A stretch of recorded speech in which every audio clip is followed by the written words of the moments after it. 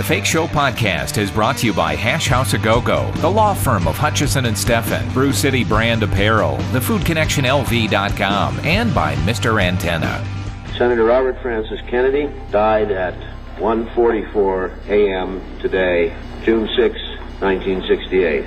He was 42 years old. The announcement, as read by a medical official at the Good Samaritan Hospital in Los Angeles. It was 50 years ago this week. Bobby Kennedy was shot and killed at the Ambassador Hotel in Los Angeles shortly after winning the California presidential primary. My next guest is Chris Mathews, whose book, Bobby Kennedy, A Raging Spirit, looks beyond that tragedy. Chris, welcome to the show. And by the way, interestingly enough, the JFK classified files finally released. And as a Kennedy scholar like yourself, you must have found some interesting stuff there? Little tidbits, like nothing conclusive. I still think it was Lee Harvey Oswald based upon the circumstance and Jack Kennedy's advance man, Jerry Bruno, laid out pretty soon after the assassination that they didn't have the motorcade route set till the day before, publicized. And, you know, Lee Harvey Oswald had that job on the 6th floor of the book depository on Dealey Plaza, you know, months before that. He had his gun before that. He had tried to knock off General Edwin Walker, a right-wing general, before that, and he thought he hoped to go out and shoot Nixon at one point, but Marina Oswald stopped him. Look, I think he did it. I think that Bobby thought he did it. I think that Teddy definitely said that both of the brothers believed that their older brother was killed by Lee Harvey Oswald acting alone. That said, Bobby had his doubts. I don't know if they were reasonable doubts, but he always wondered whether his going after the mob had something to do with it. He was never quite sure. What I discovered in that pile of paper, and I stayed up until at least midnight that night going through it, is, you know, I was wondering how Jack Ruby, who killed Oswald right in front of the TV cameras, how he got so close to him. And when I was able to find out that he had sort of a deal, a good in was the phrase, with the local police. He had a nightclub, a bit of a sleazy nightclub, and they protected him. So he was sort of in with the cops. So I guess when he shows up with his gun, although they didn't check people, they didn't have wires, they didn't check, for people having guns in those days. Right. He's just sort of hanging around with the cops. It's just strange for a guy to be standing in the hallway there and just steps a few feet forward and shoots the guy without any effort. It was just easy. So I was wondering about that. So my answer is sort of been figured out. I sort of have the answer there. He was just in with the guys, in with the local police. Yeah. You know, it always seemed to me, Chris, that Bobby somewhat lived in Jack's shadow, but he really got things done for him, didn't he? You know, the Cuban Missile Crisis and civil rights and things. Exactly. In fact, started working together in 1952. He was the henchman. He had to do the dirty work of pushing people into line. For Jack was always keeping his distance. He'd say, Bobby, go take care of this and keep me out of it. And he had to do the hard work in the 60 campaign of pretty much muscling Governor DeSalle of Ohio to come out for Jack, and then doing the same thing with the governor of Maryland.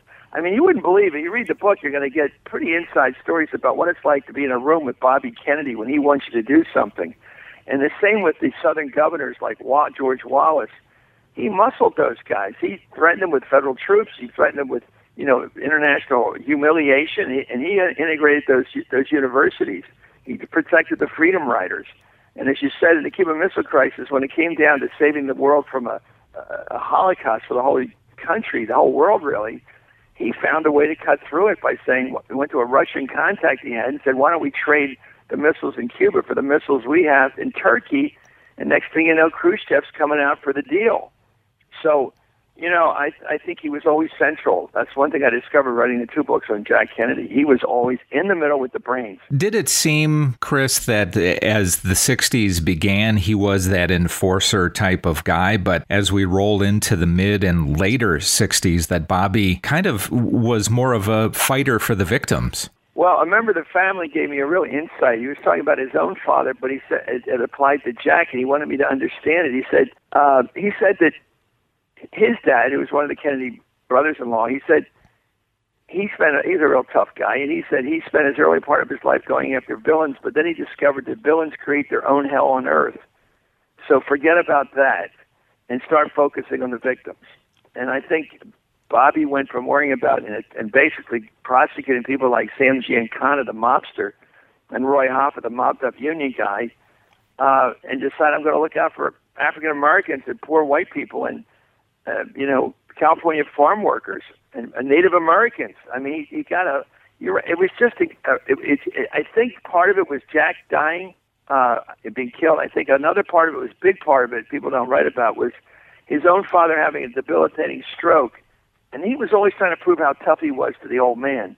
And I think when the father faded, he got a lot more liberated to be who he was to start with, a nicer guy. And why are we still so fascinated by this Kennedy family, especially Bobby and Jack, after all of these years? What else have we got? I'm sorry. What else have we got? You got Nixon, you got Johnson, we got Ford. Come on. Obama had a good moment there. He was very exciting in the beginning, and I think he faded a bit in terms of the country. I guess it just happened. He just lost it. He didn't have the connection in the last several years he had in the beginning. W got us into that war, and I don't think he's ever going to get over that. And this president we have is as problematic as you see. I mean, he's a divider, not a unifier. He benefits politically by keeping about 40% of the country angry at the other 60%, and that's the name of his game, and I don't think it's going to change. And unfortunately, it doesn't look good. It may feel good to resentful people, and I understand how it feels good to share his apparent resentments towards the establishment, but it's not going to make us very joyous in the end. It's an interesting photograph that you have. I think it's on the back cover of your book with the train after Bobby was assassinated, and all of these people saluting. And specifically, there was a picture of white working class people saluting the train as it went by, but there were blacks and whites. I mean, it really kind of showed how he had brought the country together, didn't it? Well, that's why I wrote the book, that picture. I used to write for the San Francisco Examiner, and I did a Sunday magazine cover, and among the photographs they came up with, the artwork, they came up with that picture. This is back in the 90s, I guess, early 90s, and I go, that picture grabbed me, because they're not just standing there, this poor white family, but they're saluting. They're saluting this patriotic hero, their compatriot, the guy who they share a gut patriotism with. That's gone. That kind of affectionate patriotism, I guess it was there for Roosevelt when he died. I'm sure it was. The fact that he was just not some elected official, not some politician, but some leader, a true leader in this country. And I think, and the black people, the African Americans in places like Philadelphia and Baltimore, by the there's 20,000, I believe, in Philly, were singing spontaneously the Battle Hymn of the Republic, and I'm sure they learned it at church. They knew the lyrics, and they sang to his body. I mean, it's chilling, that kind of almost romantic patriotism. And he just had a way of bringing people together. Have we completely lost that today? Because it seems not. I don't know. It's something that somebody should, let me put it bluntly, should try to do. Just try. I mean, I think that Democrats began to look at their wealthy donors and the minorities and Hollywood, and they began to think, oh, that'll work. We'll put together minorities, Hollywood, some unions, and we'll put it together, and that'll add up to a majority. And they left out, or discarded the people, the Irish, Italian, Polish, Jewish, middle-class people that had sort of built the party over the decades. And those people began to fade, first to Reagan, and they faded to Trump.